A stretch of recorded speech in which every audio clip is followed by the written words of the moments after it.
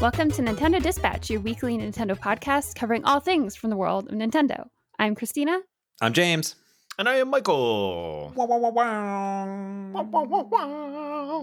We're back for another week of Nintendo podcasts. If you found our podcast on a podcast app, you did a lot of scrolling. We had a whole conversation about where we show up, especially on Apple, and it's trying to figure out how we can move up a little further on their search window. These it's algorithms. a mystery. It's a mystery over there in Apple, whatever they got going on. Yeah, well, if you did find us, hi. Hello. We run a weekly podcast, 153 of them to be specific. Going strong. Not like those other podcasts that do 2 12-minute episodes and never go back, but yet ranked number 2. Very interesting. Who knows? But I always say, you watch YouTube videos and people are always like, subscribe and ding the notification bell and comment and like and do all these things. And YouTube puts all those things into I call it a YouTube algorithm of goodness and or destruction, who knows, and it figures it out. But I don't think any of the podcast apps have really meshed that together. Haven't nailed that, yeah. Because you would think that, okay, at least subscribers you could make at least the more popular ones more popular, but then that's kind of unfair to new podcasts. How do they rank up? And you want some like consistency versus comments versus likes, and like but none of those apps have that, right? Ideally, if you were in a podcast app right now, you could say like plus, like it, right? I don't know, I'm interested. If someone is using a podcast app, you're like, wow, like this actually has great discovery. That would be super fascinating to know. I use Pocket Casts. I don't know what you guys use. Just Apple Podcasts, but as we already know from that, we can't find anything on there half the time. I can't even find us on there half the time when I'm looking. Very disheartening, but we love all of you for being here. And we got some news. Wow.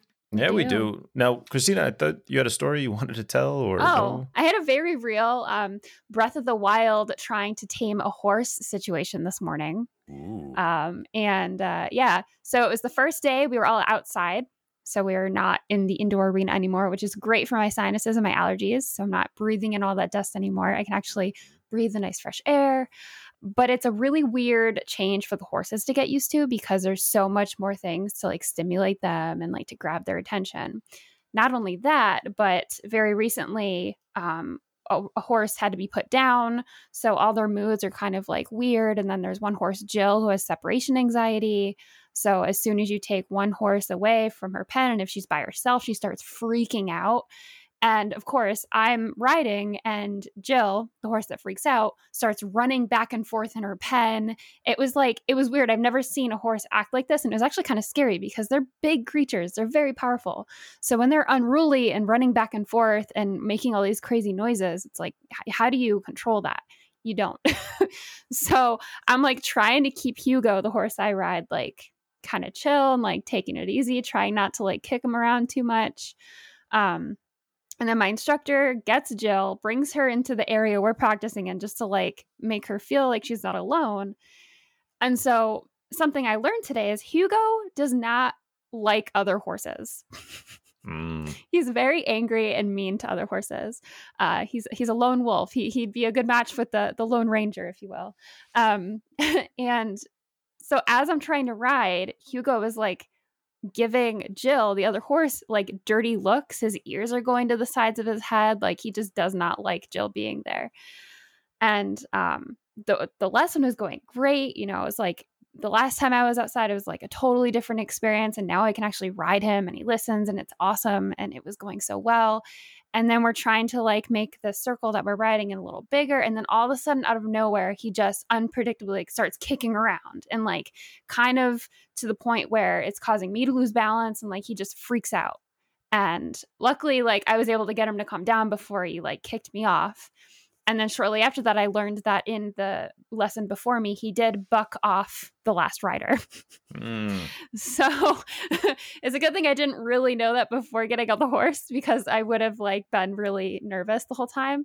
And of course, after Hugo freaked out, I got a little nervous, but like we worked it out. It was fine. And then he kind of had a mini freak out too. We were like running and we passed Jill, the other horse, and then he kind of like tripped over his feet a little bit, but it like startled him because he did it. And it was just like a really weird situation again. And when you're on top of something on a very small saddle, if you lose your balance, you're going to fall off the horse. So it was I was very proud of myself for how I handled it. And it made me think of when you have to tame the horse in Breath of the Wild. So it was an interesting experience, but that was how my morning went. Nice. Yeah, that's pretty scary. Yeah. It sounds like you did a good job with what you handled then.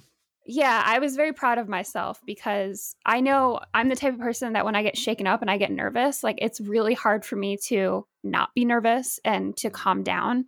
And I think I handled it super, super well. Which I'm also sure the horse would have picked up on if you were now nervous. Yeah, I was being a little more gentle with him afterwards, and like I was a little nervous to like get him to go into a trot again because I didn't want him to freak out on me. And I think my instructor Amanda sensed that too, and she's like, "It's okay, get after him. If he freaks out again, you just pull on the reins and you try to settle him down." So I'm proud of myself. I will say that I have a lot more respect for Hugo now, just because like I feel like, he doesn't like other horses. I don't like other people. We're on the same page. I get it, buddy. So, but no, he did pretty good considering, and I did pretty good. So it was a good lesson. Nice. A good life lesson too. I would say if anything, that was to the fault of the instructor. They should know, Hugo's mentality and have not brought that other horse in there. That's the thing though, is before that, Hugo was acting like for 3/4 of the lesson, he was being great. And then he'll just snap. He'll just do weird things like that once in a while. And also too, because he was outside for the first time in a while, they were all very like uppity and like hyper, and their energy was a little higher. So for Hugo, it's either he's super high energy or he's the laziest horse in the world. So yeah. That's crazy. Good. Well, yeah. I learned a lot this morning. That's good. That's good. Yeah. That's a great way to learn, because if you don't ever have that experience, then you won't know how you're going to handle it in the future. And the next time, if it happens, at least you already know a little bit of what what to do. Yeah. And I was also told afterwards that if you do fall off the horse, just fall like a sack of potatoes on your side. Don't try to land on your feet. Don't try to like stop yourself with your hands. Just kind of like roll into a ball on your side, because otherwise you can very easily, and then you have to chase the horse and jump up onto its back. I've seen movies. I know how it's done. I know how they. You know how they do it. Yeah, I know how they do this. So I just picture me doing that. Yeah, I think if you start to fall, you have to backflip off. That's the only way you can do it and land successfully. Yeah, and then you have to like roll and then do like a little front flip somersault situation. Yeah, and land right up on your feet. Yep. And it happens in slow-mo, so you'll be fine. Exactly. So, yep. All right. Well, we're all happy you're still here. Me too. Horse riding skills leveled up +10, so that's fantastic. Totally. You're becoming expert level in no time, so that's good. No time. Yep. Yeah. All right. So now we will get to enough with Hugo Dispatch. We're going to get into Nintendo Dispatch. The first one we're going to kick off. Remember a couple years ago, we talked about Tencent, and they had a kind of a little bit of relationship with Nintendo. They were sort of responsible for bringing the Switch to China back in 2019.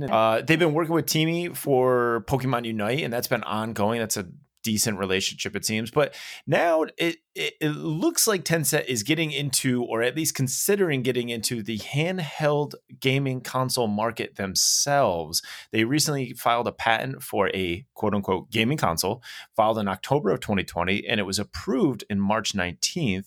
And it is designed for portability. It includes a built-in stand and a Type-C interface. It does lack removable controllers, but it appears to run PC hardware. So if you look at the photos, which I will say, the photos look nearly identical to a Nintendo Switch. Pretty close. Very, very similar. And one of the differences, it does have a Windows 10 button, which is visible underneath an actual D-pad on the controller. So they're saying it's going to be for PC gamers. So this is a very interesting patent that's potentially could be something coming out. But we would have to say that Tencent previously has filed patents in the past, and they ultimately went nowhere. So this could mean something's going to happen. This could mean nothing's going to happen. I think people are apprehensive, to say the least, when they hear Tencent is involved with things as it is. And it seems like a lot of times when that does happen, people kind of get a little worried. So I'm not excited for this device. I don't think I would would care much for this device, but it is interesting considering the working relationship with Nintendo that all of a sudden they're coming out with a very Nintendo-like handheld console. Like, it seems like a bit of a slap in the face. Yeah, I was just in a Tech Meme ride home, and they were talking about this as someone actually did get some hands on with this. They weren't able to talk about it. I don't know if it was this exact device, because the device that they were talking about was running Android and being able to run Android games. But again, it was very, very similar. And in fact, when you tap on this article and go to the source article, there's a lot of these out there, right? If you look at the Asus Red Magic, there's a bunch of like other ones that are very similar. I mean, they all look exactly the same because you're like, here's a tablet with some things on, and there's all sorts of people that are always suing for patents. But yeah, I agree. I don't know if I want all of my Windows games on the go. Like, this has been tried many, many times. Same with Android, and the always the problem with these are then you have to optimize for the controller. Where you think of something like xCloud, where you can stream your Xbox games to your phone or to your TV or to your tablet or something like that. That might seems a little bit more feasible because you have a controller there with you, and those games are already made for the for a controller. That's always my fear with Android or PC games that are like this. Is okay, this is a PC game, and yes, sometimes they're optimized for a controller, but then often they're not. So are you going to go back and ask people, or how are you going to figure that out? But the reason Nintendo is successful is that they have Nintendo games on it. And often, when it comes to consoles like this, the problem is they often are very expensive and they're like trying to be way overly powerful because they're trying to like squeak out all the performance of running Windows, running Android, and running the games instead of like a very slimline operating system and just booting into the game. So it'll be interesting. It's not a thing for me. So I'm not even a tablet person, so I can't get into it. Yeah, I don't think it's a thing for me. The only thing that could potentially be good about this is that if it pushes this market a little bit, right now, let's be realistic. Nintendo doesn't have a lot of competition on what they are doing. So if something like this came out and it's saying, okay, it's doing these things better, I think it would maybe push the hand a little bit and say, okay, that's something interesting. We can adapt that in our next version of the Switch. And so maybe that would be a good thing. Competition does lend itself to that sometimes. So it could be okay, but I'm not holding a whole lot out for this. I don't think it's really going to go very far because, like you said, there's been other ones that are similar, doing similar things, and they ultimately kind of die on the vine. They don't really go anywhere. Well, maybe Nintendo is getting scared because the next report is coming out of Bloomberg once again, because we always get all these beautiful rumors of the Super Switch, Nintendo Switch Pro, whatever it's going to be. We talked previously about how they were looking to upgrade the NVIDIA chips and get some 4K visuals when docked, all this blah, blah, blah, blah, blah. Now what we're saying is that they basically have tried to all yet confirm that the new NVIDIA chip will support that's going to be using the DLSS, which I'm pretty sure we talked about, which is the deep learning super sampling. I at least talked around the concept of this, which is using deep learning AI technology to upsample games and resolutions to the highest resolution. This is things that are built into TVs, into graphics cards, all sorts of things like that. And what they're saying in this latest report is that this Switch will be a 7-inch OLED at 720p, which is odd, but will cost upwards of $400. Some analysts told Bloomberg, and that the current version will kind of still sit at $299 and $199. So you'd have 3 versions at 3 different prices, which is way too many.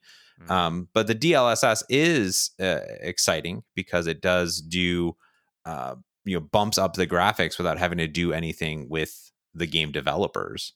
So that's one thing, is if game developers have integrated into their engine or other things like that, then it will automatically just use it and upgrade it. So it could be easy to do. So if games are built on Unreal Engine or Unity, you could easily kind of plug this in and then immediately get really like super high-end graphics that would upgrade things really, really nice. But who knows? No one knows. But it is a report, and we like reports. I don't know if I don't even have a 4K TV, so it doesn't matter. Yeah.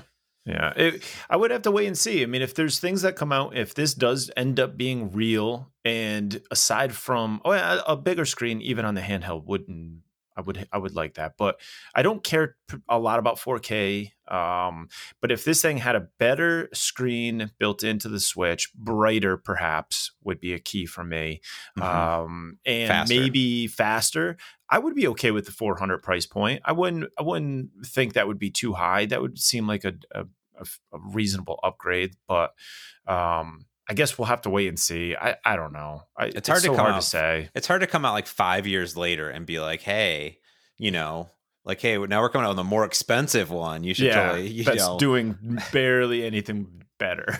Yeah, I mean that's the complicated part, in my personal opinion.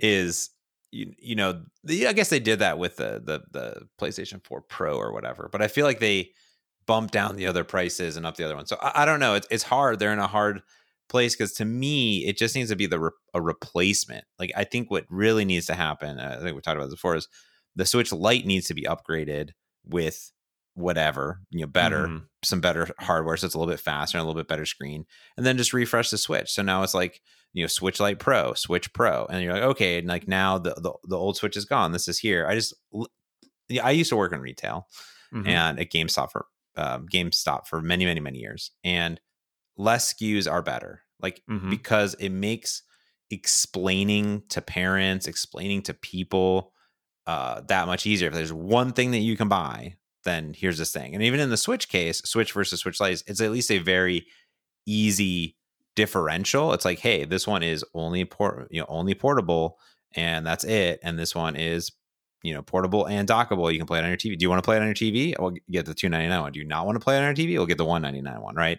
That's the key differential. Where you're like, okay, well this one here's got the better graphics, and this one has the pretty great graphics still, and you can put them both on your TV. And you're like, okay, well, why am I paying $100 extra?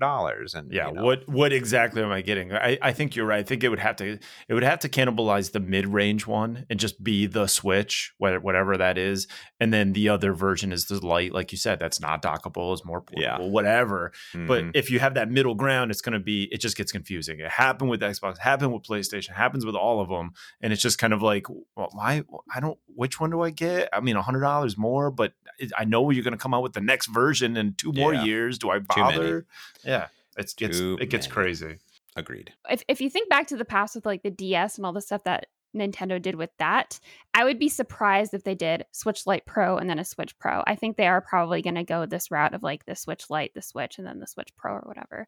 But I agree. Like, is it enough to charge $100 extra? Because the jump between the Switch Lite and the Switch is so drastic. So the Switch to the Switch Pro or whatever, and I think it might be really confusing for people. But at the same time, if you are a mom going to GameStop and you're going to buy your child a Switch, I feel like the child is going to be very specific on the one they want. So it might not be that big of an issue, but we'll see what happens. It is all rumors. Yeah.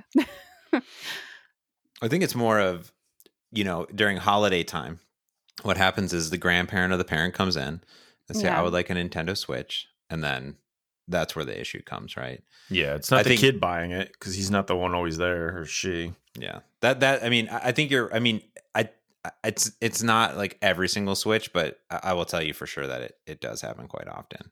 So even with the Switch Lite today, I'm sure it's still a hassle, but I don't know. Well, leave it to Nintendo to not make it very streamlined. Like even with all the DS stuff, I personally always found that super confusing.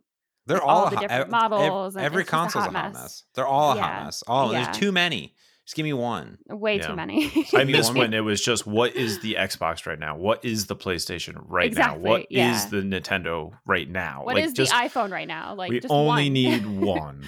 Yeah, give me one. All I need is one console choice. Well, speaking of one things to rule them all, Animal Crossing just wins, apparently. It does.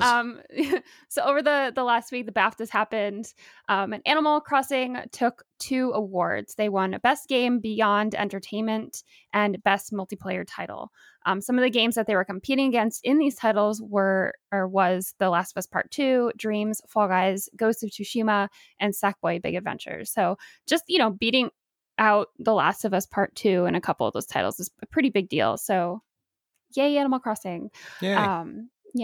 Hades was the star of the show, though. They won a total of 5 awards that night, including Artistic Achievement, Best Game Design, and Narrative. And the Hades performer Logan Cunningham also won his first BAFTA for Best Performer in a Supporting Role. So that's pretty cool. That's cool. Yeah. And then The Last of Us Part 2 took the Game of the Year 2020 award. So all good stuff. I mean, Last of Us Part 2, it's a beautiful game. So it's not surprising. They've already won so many awards. So yeah. That Hades, though, it's crazy. People loving that. Yeah. It really. But congrats I bought to all it. of them. Haven't played it.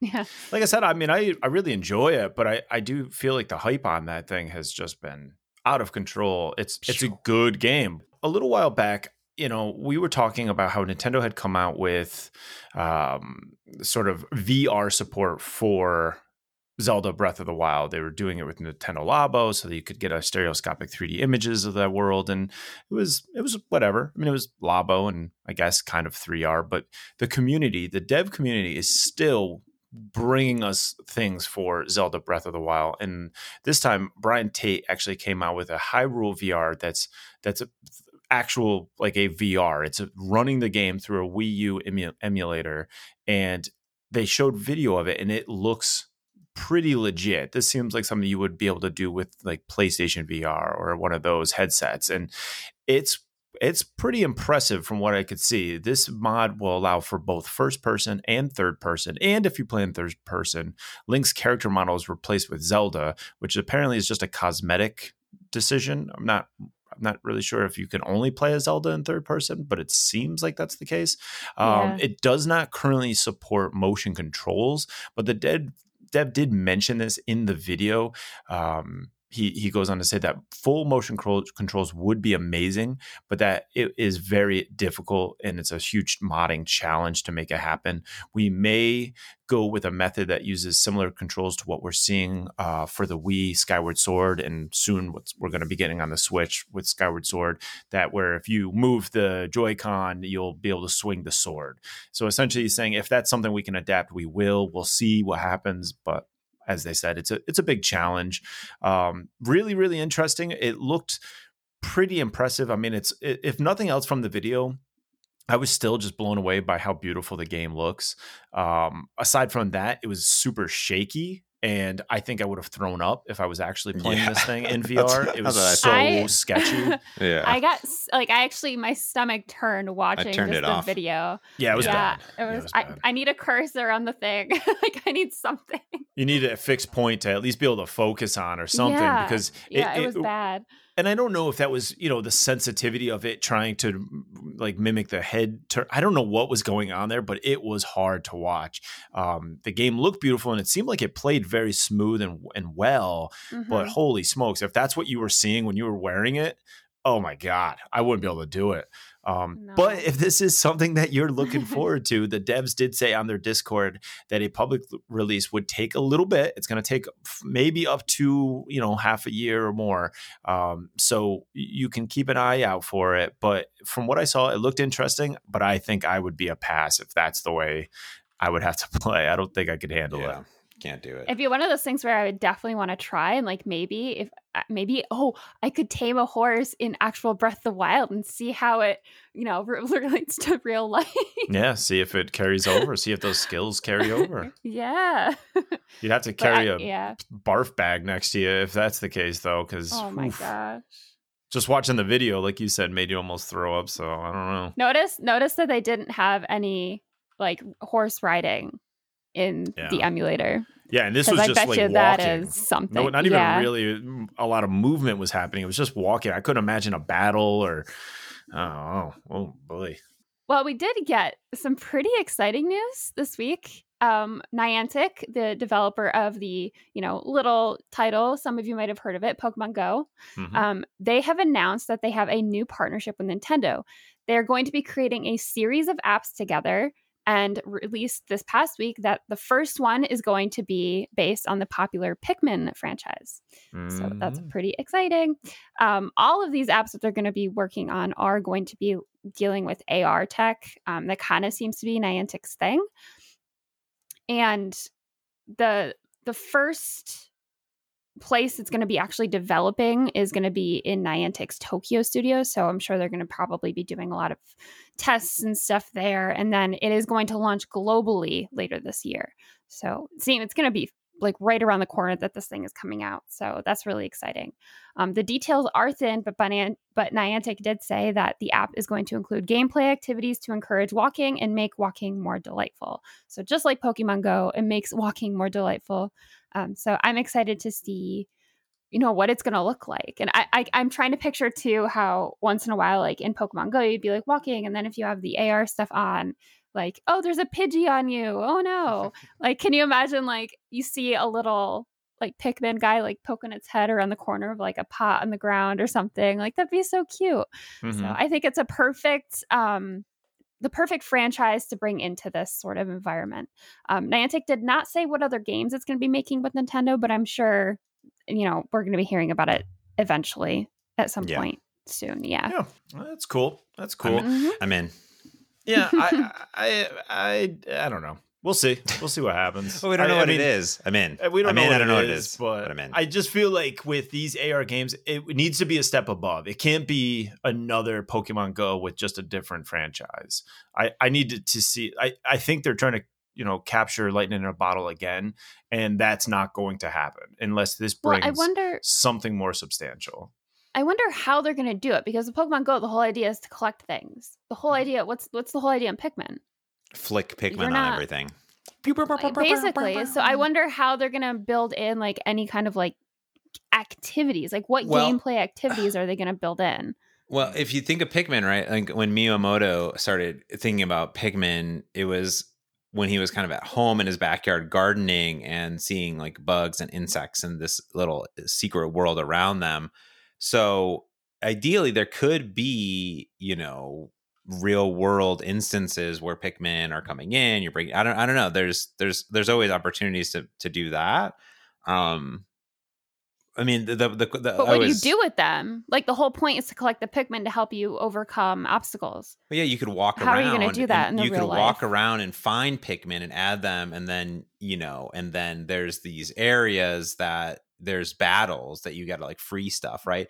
I mean, maybe it's kind of like those are the gyms, but it's the same, right? Because really, like Pokemon Go just came from Niantic's first game, which they all use the same data, and then also the Harry Potter thing, basically the same thing, right? So yeah, it's the struggle. I forgot about the Harry Potter one. Exactly. That's what I'm saying. Yeah. This needs to have more to it than those did. Yeah. But I will say, if we're discussing gameplay, you could essentially recreate Pikmin. What if we, as the player, the phone holder, are the character from Pikmin that crashes on an alien planet? So now we are on Earth, which we know, but it's an alien planet version of Earth. Yeah. So in the game, the AR aspect is you're interacting with real things, but there's probably a lot of AR items that are going to be scattered around that are like giant. So you're looking up and you're meant to be on this alien planet and you need to repair your ship. So you gather these Pikmin, you find them, you collect them, and you have to flick them and battle things that are overlapping with the real world items. And it would be cool if they could do this, where if they could have it so that these AR items that are overlaying real world items or interacting with real world items, let's say you have it, a part for a ship and it's sitting on top of this car, right? And you flick your Pikmin up to get it. What if they now are, the technology is advanced enough that they are now having to interact with that car that they can see and have to carry it down around the car off screen somewhere where your ship is stored? Like I could see that become more interesting, but it would need to be to that level where it's starting to be like, okay, this took Pokemon Go and Harry Potter to a whole nother level. Because honestly, with Pokemon Go, I never had it in the AR version. I turned it off because that wasn't the point, and it was cute. Yeah, and then that was it. Yeah. So I think if you want to make this Pikmin game, I think it could be potentially really cool, but it just needs more for it not to be, like you said, a Harry Potter where everybody just forgot about it. Yeah. Talking about games that we don't know anything about, or talking about Pinball FX, not to be confused with Pinball FX or Pinball FX 2 or Pinball FX 3. The original Pinball FX, as we all know, I'm a big pinball fan here. That's why we added the story to the list here. Yeah, we did. Actually came out as an Xbox Live Arcade game in 2007 and was relatively quickly replaced with Pinball FX 2, which then quickly got replaced over time with Pinball FX 3, which is what we all know and love today, which combines everything we knew and loved from those games into one powerhouse, all-in-one amazing game. And Zen Pinball, always in the quest of innovating on pinball, are coming out with a new pinball platform. That's what they're calling it. It's a brand new pinball platform, Pinball FX. Again, not to be confused with the game Pinball FX. And this is a new platform that's going to have new modes, new everything. And it's going to be on Xbox Series X, PS5, Nintendo Switch, and the Epic Game Store. So this is their next generation pinball, which is very, very exciting to me. And that is coming to Nintendo Switch. That is also very, very important to me. I'm sure it'll be, the same kind of, 30 frames or whatever instead of 60 frames, but it's totally fine. But it's going to have new game modes like an entire career mode, Pinball Royale, which will be a frantic multiplayer. This will be their first dabble into multiplayer, and new IPs. Now, there is a lot of backlash on their Twitter because people are people. About, can I import my old tables? And like, what will that look like? And this and that. It's like, people just, all this stuff.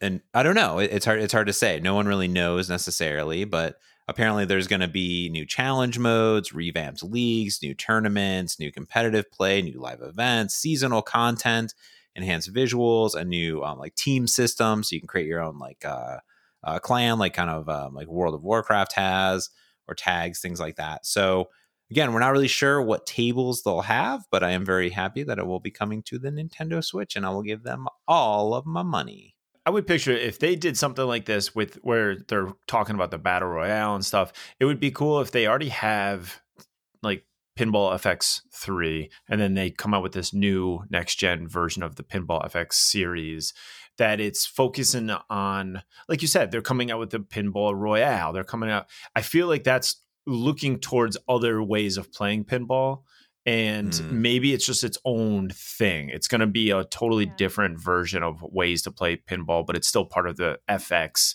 family, right? It doesn't necessarily mean like if you want classic pinball, if you want those tables that still exist They're out still there. there. They're still out there. Yeah. But I think there's no harm in trying something to push the series a little bit further and try something different. Yeah. Mm-hmm. Yeah. I'm excited. When I saw it, I thought it was kind of cool. I liked the idea of there being like the different like types of live events and tournaments and leagues and all that stuff. Like that sounds right up your alley, Mats. You have to go to some of these live events, rep Nintendo Dispatch, and I think it's cool. Yeah. I'm in. They're just building their community more. Mm-hmm. Well, that gets us through the news and onto the top 10 bestsellers of the week. And first, we have Monster Hunter Rise. Second, Super Mario 3D World plus Bowser's Fury. Third, Monster Hunter Rise, the Deluxe Edition. Fourth is Among Us. Fifth, Mario plus Rabbids Kingdom Battle, the Battle Gold Edition. Sixth is Minecraft. Seventh, Super Mario 3D All-Stars. This is actually going to be gone in a couple days, so hopefully everybody picked it up that wanted it. Eighth is Animal Crossing. Ninth, Super Mario 8 Deluxe. And 10th, Stardew Valley. Nice. And then for other new games that made it into the top 30, in 18th place, we have Story of Seasons, Pioneers of Olive Town, which I'm happy at least got in the top 30. I hear it's good. Yep. Yeah. It's getting good reviews. So that's awesome. Some good games there. I hear Monster Hunter is very good too. Mm-hmm. I hear people are very happy. Well, I heard a lot of people are very happy with it. And of course, there's some that are not. But whatever. Can't please everyone. Can't please everyone. Yeah. Well, that gets us to new releases we're into this week. And we've got a couple checks. I think Mats is going to kick it off because he's got the most checks on the one game. So we're going to go there. Yeah, I got to checkbox them all. So interesting. I think someone else checked it, Michael, too. Mm-hmm. It's called Narita Boy. Narita Boy, which is a weird name for this game. However, it is coming out from Studio Koba, which is their first game, I believe, and Team 17 is a publisher. This game is a side-scroller, 80s retro-inspired hack and slash. Like the idea behind it is that there's like the computer programmer was creating a video game called Narita 1, or like they're working on a console, and the flagship title is called Narita Boy, and you kind of get sucked into the game, sort of like Tron, right? And it's kind of like that Tron aspect, but it's this very digital realm where like the computers are the enemies. And I watched the trailer on Steam, and I couldn't really figure out what the story is, but you're kind of sucked into it. But you get this cool like cyber blade, and it looks like really neat. I love neon inspired worlds, so it looks like a cool hack and slash. It is $25 coming on the 30th, so it's a little bit much for me, but it's definitely already on my wish list. And yeah, it sort of reminds me of like it reminds me of like a 2D version of Ready Player One / Tron / Snow Crash or something like that.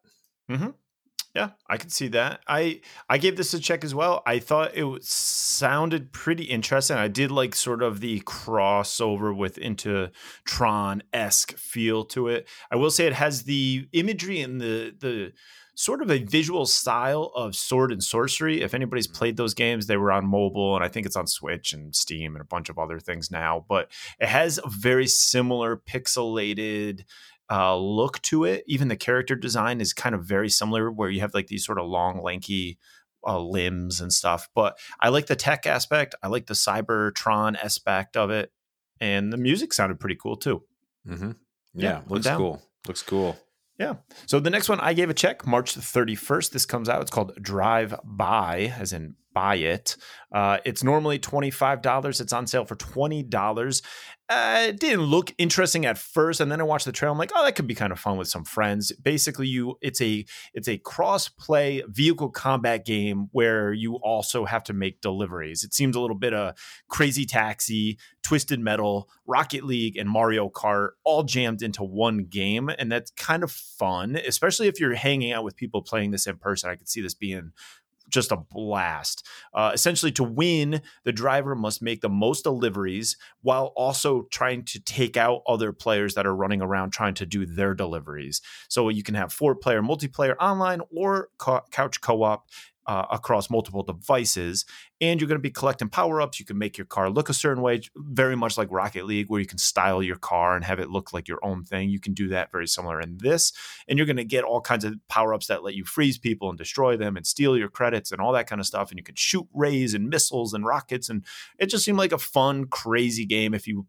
remember Twisted Metal, or if you are a fan of Rocket League and Mario Kart, this could be something worth checking out. I give it a check because 20 is a little high still for me, but if it drops to a reasonable price, I would probably play this. The next one I also checked is coming out April 1st, and it's called The Long Way Down. This is a very similar Michael game. It's a deck building roguelike. I hate roguelikes, but I seem to always check them. But it's an RPG set in a dark and tormented world. You assemble your party and use cards to survive, fight, and build. And I like sort of the maze aspect of this, and it seems like you're kind of working your way through the maze and doing these battles. I will say it does have mixed reviews on Steam, which makes me a little skeptical of this, but I gave it a check because if the price drops low enough, it'd be something I would try. 15 is not a price I'm going to pay for something with such mixed reviews. But if this is the kind of game you really, really like, the art style is beautiful. The gameplay looks very nice. So you may want to check it out, and reviews be damned. I'm going for it anyway. So check it out. A Long Way Down, April 1st. I almost just put a check on that for you. Anytime I see a deck building game as I'm going through the games, I'm like, yeah, should I just check this for him? Because I know he's going to check it out anyway. Probably should. Because most likely I do check them, at least a check. And clearly, roguelike or not, if it's deck building, you check that. Yeah, that's the one problem though. When it does become a deck building roguelike, that's when I start like I've tried a few of those and they never really click. But the deck building overpowers my dislike for roguelike, so I always go with it anyway and give it the benefit of the doubt, and then I'm usually let down. But whatever. It looks pretty good. If it doesn't look like a turd and it's a deck building game, it's getting a check from this guy. Send me up. Yeah. The next game I'll talk about looks like both me and Mats have it checked. I did say that I redact my check after, and we'll explain why. But it is called Train Station Simulator, also coming on April 1st for $22. It's a train station simulation game, essentially. So think about, like the SimCity games, 2 Point Hospital, that kind of thing. But I was personally hesitant because it is a high price point for the way the game looks. It almost looks like just a mobile game, like not. It just doesn't look very great. Doesn't look super in depth. It looks like something that would be like, oh, $10. Yeah, I'll play this for like a couple hours. And so I was on the fence about it. And then Mats, I think you said it was actually $6 on Steam, usually $18. So that Switch tax is high on this one. And then Michael, you mentioned we have a very interesting comment thread in the notes this week. Like everybody had to give a little comment on it. But then Michael, you said that the Steam reviews are not good. They're not great. No, they're not great. I think one of the top ones that I saw was, I would love to enjoy this game, but even for early access, it is oversimplified. It lacks atmosphere and in general is no fun at all. So that doesn't sound great. I picked up on the lack of atmosphere from the images that they had, like the trailer that they have in the eShop. So wow, for $22. That's a bummer. That's a bummer. Like if it was a $5 game, if we were trying, because these kinds of games, much like deck building games, I tend to just check. I like simulation games. I do think, and I could be mistaken, but I could have swore one of our listeners, eDiggy, commented while I was streaming last week that he had played this and it wasn't very good. So I could be wrong, but I'm pretty sure we were talking about this because I remember thinking this game looked interesting. Yeah, because it has like a roller coaster tycoon-esque feel to it. Yes, definitely. And I just played that demo of that other train station simulator game. It's like a full price game. It's like supposed to be like super amazing and from Japan, but it was like too much for me. That it was like just too much just in general. So and I could be wrong. That could be the one he was talking. I know there was a couple that came out recently, so I could be mistaken. Month for trains. Month for trains. Lots of trains. Games. Yes. If we get a code, I would still try it. If it went on sale for $1.99, I'm in. So. Well, any game I don't have to pay money for, I'll try. Let's throw that out there now. Everyone on this list, throw me it. I'll try it. Of course. I did find the list funny this week because we do have on March 29th, the Game of Life 2 is coming out. And then shortly after that, there's a game called Escape from Life, Inc. I thought that was kind of funny. I just wanted to mention that. Once in a while, the names, just the way they stack up and kind of lay out for the week are funny. Yeah.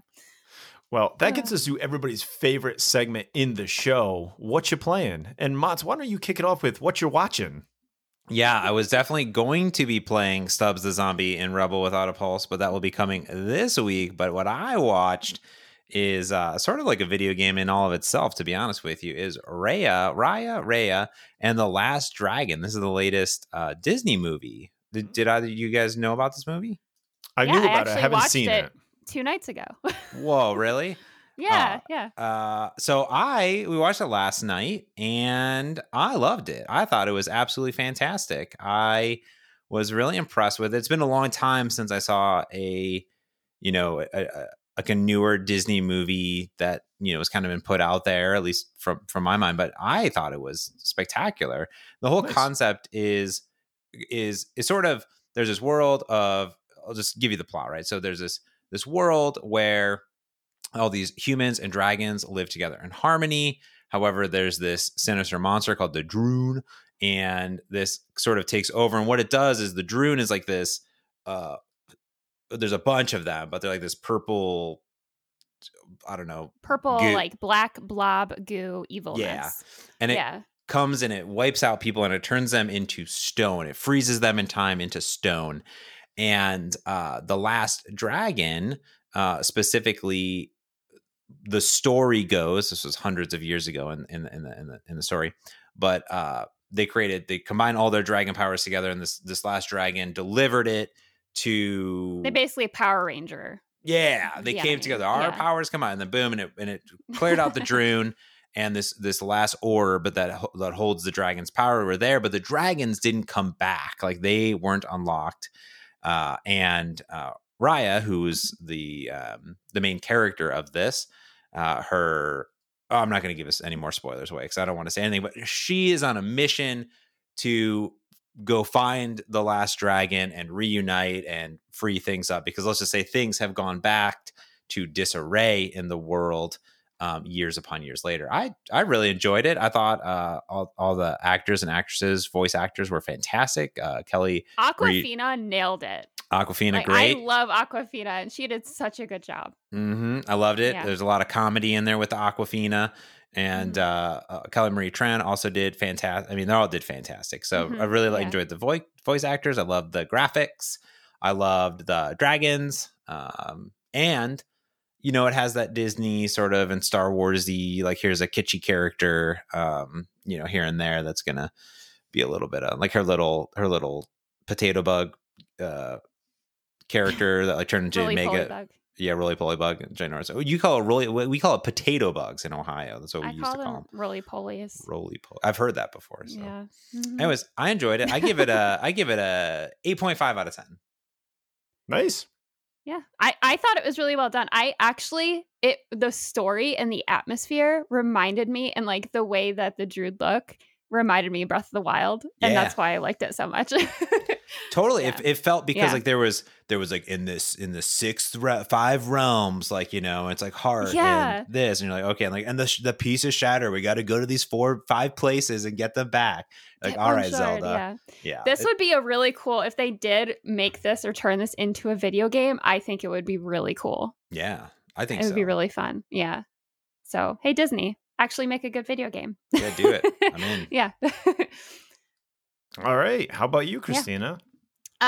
So besides watching the same movie, I also played more Stardew Valley this week. I unlocked the new area, and I will be showing that in my stream this afternoon.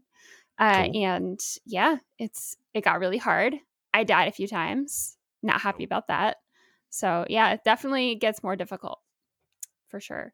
And then last week, I streamed the game in Rays of the Light. We did put checks on this. I think it was 2 weeks ago, and we got a code.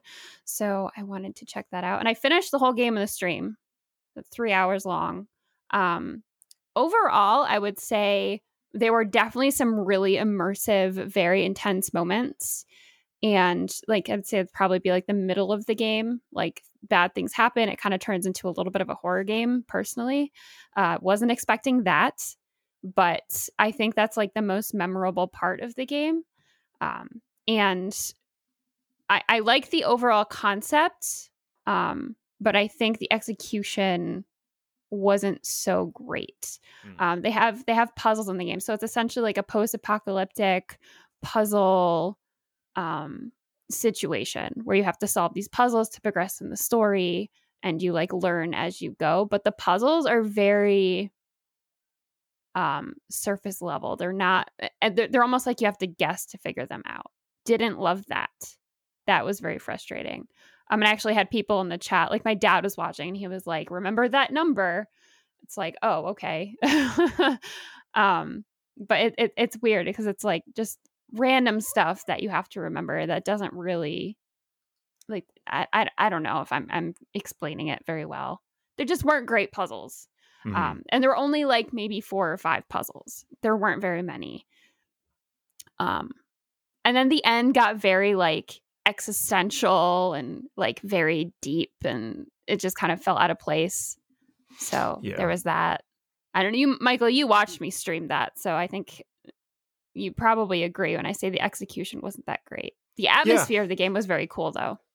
Yeah, I thought there was a lot of great ideas and concepts in there, but there was also a lot of very difficult things to convey in a video game. And that happens a lot with these games. I mean, there's games that you've played that you like where I feel like the concept is just so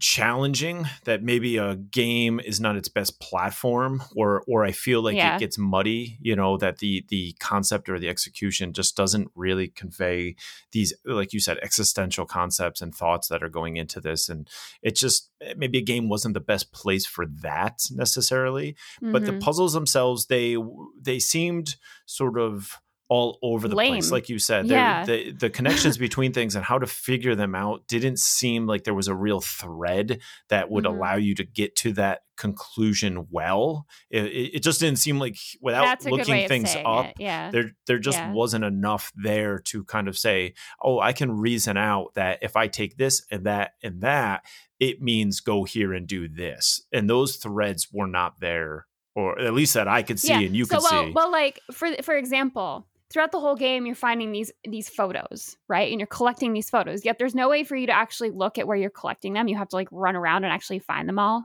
again if you want to like put them together. But basically, the idea is you have to put these photos in an order, and then at the end, you have to find a lock. You have to unlock this lock, and you have 3 numbers. Yet you are collecting like 8 photos. And it doesn't make sense. It made no sense. I'm like guessing based on the numbers in these photos, like how to put it in this lock. It was so stupid. That made me so mad. But I will say, at the middle of the game, there is a part where you're like reliving, like you're in this college or institution, and all of a sudden there's a bomb raid, and you're in a post-apocalyptic place. You turn on the electricity, all of a sudden all these alarms start going off. There's all these planes in the sky, and you're like, oh shoot, I have to get to the basement. And you're running into the basement, and as you get into the basement, you're like reliving this story of what actually happened to these people, and how they like had to live underground, and you see their shadows. And I'm getting goosebumps talking about it. And it was really intense. Like my neck after I played it was so sore because I was just so tense the whole time. That was a good part of the game. They did a good job with sort of the psychological torture aspect of it, where there's these triggers that trigger people and create stress, sort of sounds and lights and things that you can use, and they kind of threw it all into one, where they had a lot of repetitive, loud alarms and laughing and crying, and the things that whispering and that have been kind of proven to create psychological distress. And though they did a good job using those elements to create that same feel in this game. And like I said, I think the atmosphere is very Last of Us. If you like that sort of world, you like exploring abandoned places. It was kind of like The Last of Us, and then all of a sudden you're put into a game like Penumbra. Yeah. But it was very just crazy.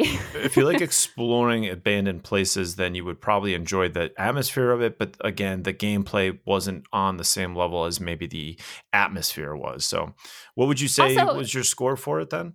Well, there's another thing I want to mention too. They never tell you in the controls that you can run. You actually had to look it up for me and tell me what button I used to run. Yeah. They don't give you like any kind of like quick little tutorial thing in the beginning. It's like, okay, you're in this place, figure it out. Yeah. So learning that I could run was super helpful, but it was like, I don't know, half an hour in. But so my score, I would probably do like a 2 out of 5. Okay. But yeah. Yeah. Well, there you go. I feel like that. I don't know if you think that feels about right. It feels about right to me, but. Yeah. I mean, I didn't play it. I only watched it. So, I mean, obviously that's different, but I would say 2.5-ish seems okay. I mean, atmosphere is good. Yeah. I just think that it's short. There's not a whole lot there to hold on to. For the price point, though, I think it seems good. And it was recreated from another, it was called The Light. And then they did The Light Reborn or The Light Redone or something. That's what it's called in Steam. And then when it came to Switch, they changed the name. So it's just a very interesting situation. Yeah. But yeah, so I'll give it a 2 out of 5. And then beyond that, I bought Rip Them Off last week. Cool. After we talked about it. So you'll be playing that one soonish. What about you? I did stream The Long Dark. I made it to episode 3, which is at the moment the last episode that they have out. So probably another 8 hours of gameplay left on The Long Dark. I don't know when episode 4. It's a 5-episode game, and 4 and 5 haven't been released yet. So I don't know how long it'll be until those come out. But I'm excited to be done with it for now. I'm ready to take a break from The Long Dark. I think it's a very interesting game, very interesting concept. I like everything about it, the atmosphere wise, but I feel like the story is getting a little too drawn out, a little too slow. It's a lot of just trudging through the woods, basically. So I'm ready for something to happen. There's a lot of questions that have been posed, but no answers yet.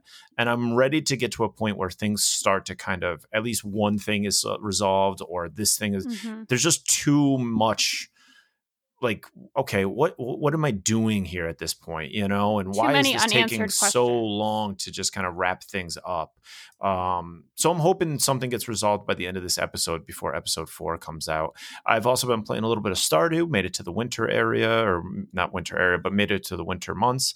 And then Animal Crossing, a little bit of Animal Crossing, but nothing too crazy. Most of my game time when I have it is off Switch playing some WoW. So I haven't really put too much time into the Switch this week, but those are what I've been playing. Speaking of WoW, I think this is a good place to announce that we finally unlocked the Vulpera. We've been trying to do this for months, and we finally did it.